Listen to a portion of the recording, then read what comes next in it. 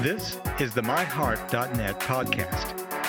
This show is produced by Dr. Philip Johnson in conjunction with VitalEngine.com. Please welcome your host, Dr. Alain Bouchard, a cardiology specialist of Birmingham, Alabama, at St. Vincent's Medical Center, part of Ascension. Well, welcome to our podcast at MyHeart.net, and today, very special topic, talking about young adults and heart disease risk. How do we identify vulnerable population? And with us today, we have the great Dr. Pankaj Arora, who is the director of the UAB Cardiogenomics Clinical Program. He's director of the Cardiology Clinical and Translational Research Program. He's associate professor at the University of Alabama in Birmingham. And Pankaj, thank you very much for taking the time and being with us today. Yeah, thank you for the opportunity. Happy to be here, Alan. Thank you. Well, it seems, Pankaj, that when we're young, it seems like we're invincible. Nothing can happen to us. Yet in a series of consecutive patients aged less than 50 years admitted with a heart attack, approximately 20% were less than 40 years. They had all pretty much similar risk profile, except they had less hypertension, but they were smoking, and they had a history of substance abuse. We know that at-risk candidate, they should be having more intensive evaluation and management. We know that patients, for example, that have tobacco abuse, a family history of premature coronary disease, and we mean by that, if you have a mom that has had heart disease before the age of 65, or a dad that has had heart disease before the age of 55, that's premature coronary disease. Or if you have FH, for example, familial hypercholesterolemia or diabetes, definitely you would benefit from early intervention. So how do we identify the risk in young adults? And this is a difficult question, Pankaj. That's why I'm coming to you. And let's say, for example, you have a patient that is referred to you. He's 35 years old and he has a history of premature coronary disease in his family. How do you evaluate their risk? How do you approach these young patients? Yeah, thank you, Alan. That's a very interesting sort of an area that we focus both clinically and research-wise. As we like to think about of this as a situation in cardiology, where majority of these cases or events are occurring in young adults with low or moderate risk factors. And we give it a term called prevention paradox, which really means that we are not able to identify the young adults who are going to have events using our traditional risk tools. And in cardiology, we have moved towards generating polygenic risk scores. And as you can imagine, the genetic determinants of cardiovascular disease may be due to a single gene variation, like you just mentioned, such as in familial hypercholesterolemia, which are sort of termed as monogenic diseases. But the diseases that you and I see every day in the clinic, including high cholesterol, high blood pressure, or hypertension, diabetes, coronary artery disease, they have polygenic bases. Which really means to us that the risk of cardiovascular disease is contributed by several thousand genetic variants with very small effect sizes. Now, each individual letter or a genetic variant may only increase the risk of cardiovascular disease in a very small proportion. But think about accumulating millions of such letters, which may considerably increase the risk. So the key concept that we have learned in last few years is that aggregated risk attributed to these common variants, these millions of letters, is comparable to that of a monogenic mutation, such as those seen in patients with familial hypercholesterolemia. So if I was to describe polygenic risk, I would say it's a genetic tool that accumulates genetic variants with small effects into a single score. And it has been well developed for all the traditional sort of cardiovascular risk factors, cholesterol, blood pressure, blood sugar, and for the corresponding diseases such as coronary artery disease, hypertension, diabetes. These scores are typically, Alan, in the first iteration was derived from large-scale genome-wide association studies using whole genome sequencing data, which allows us to determine the risk of a trait attributed to the variant in the DNA sequence. Once the score is developed, it is validated into an independent cohort of individuals for its ability to predict a trait. And in 2023, we want to get this assessment of genetic risk scores for cardiovascular disease across diverse ethnic or racial groups, so-called multi-ethnic polygenic risk scores. So we have base data, then we apply the data into a target population, and then we validate it. So if you send a patient to me in the clinic, we are clinically using a multi-ethnic PRS that was developed in a population and then tested and validated. We are giving that to our patients.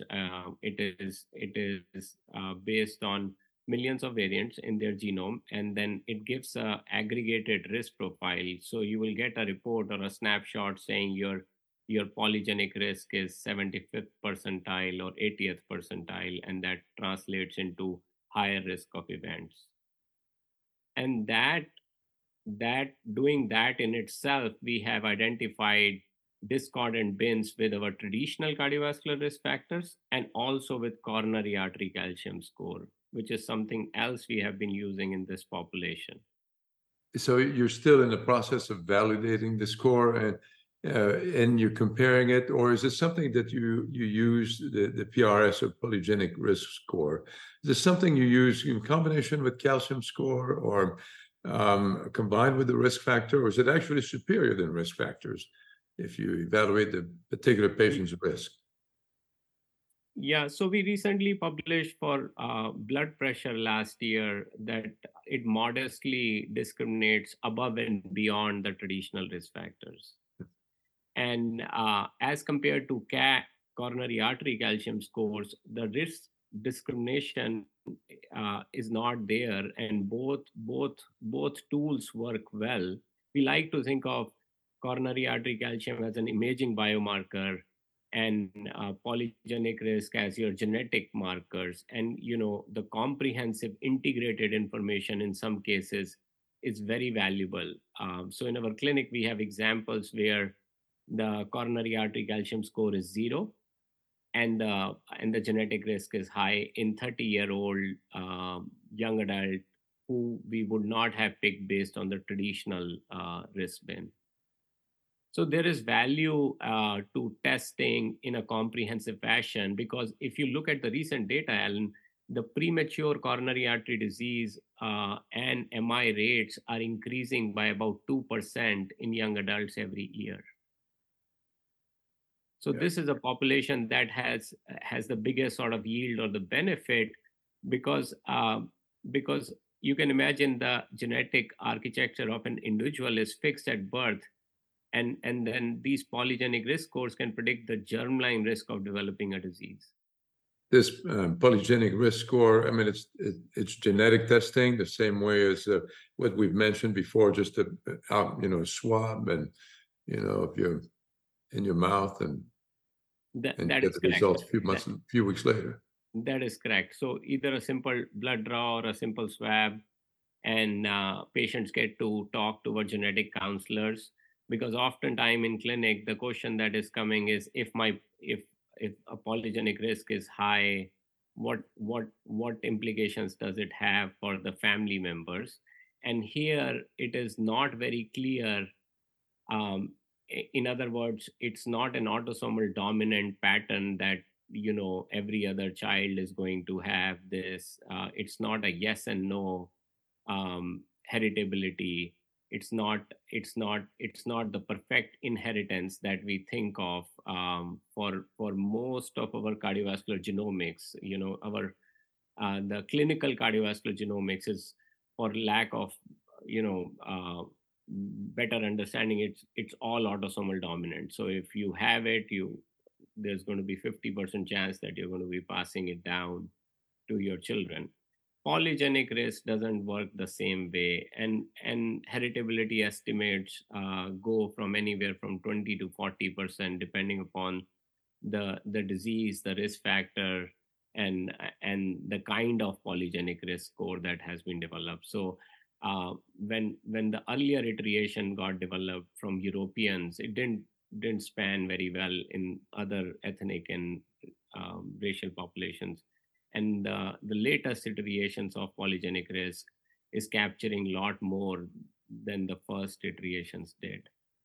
So we do sort of cascade testing for very high polygenic risk, and this requires extensive discussion with the GCs and the patients with the genetic counselors, and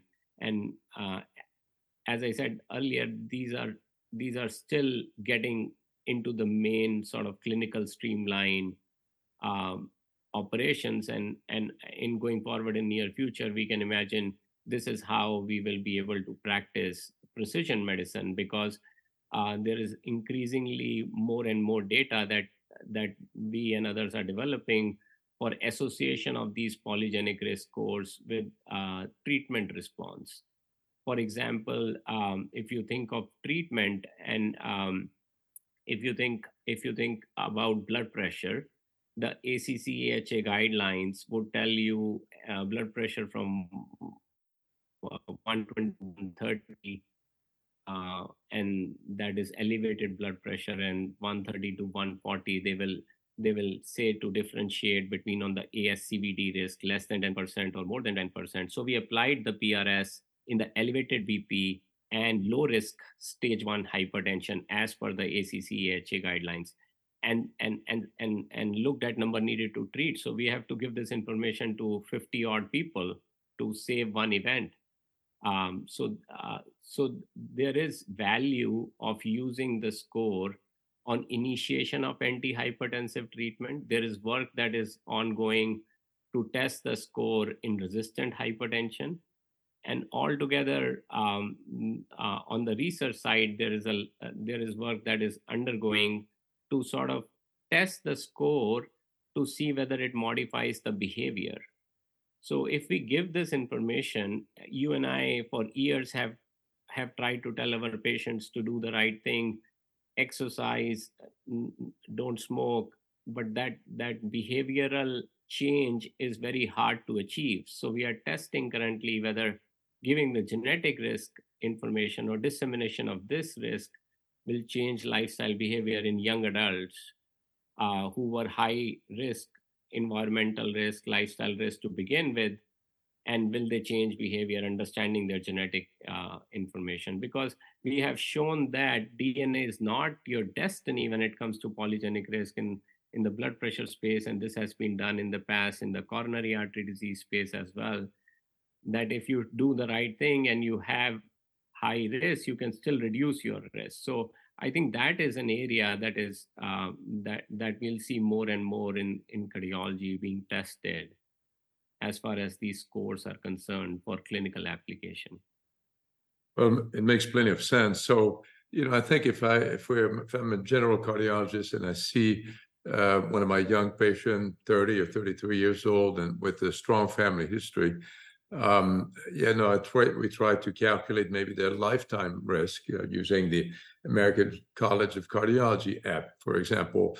But I think if you see that this lifetime risk is high, maybe a good idea to really refer them to your clinic, get a polygenic risk score, and if that score is relatively high, then maybe worthwhile exploring further whether this patient should undergo a calcium score or not, because we know that in patients that are young, in their 30s or 40s, but they have some risk factors, if the calcium score is greater than 0, these are, very much increased risk patient, and maybe a better way to see who needs to be treated with a statin and who needs to be treated with an antihypertensive medication, because you're talking about a lifetime commitment to a medication. And when you're 30 years old, who wants to take a pill? And particularly, people are already reluctant to take statin or to take a medication that could have side effects. So what a nice way to maybe kind of target the population that is most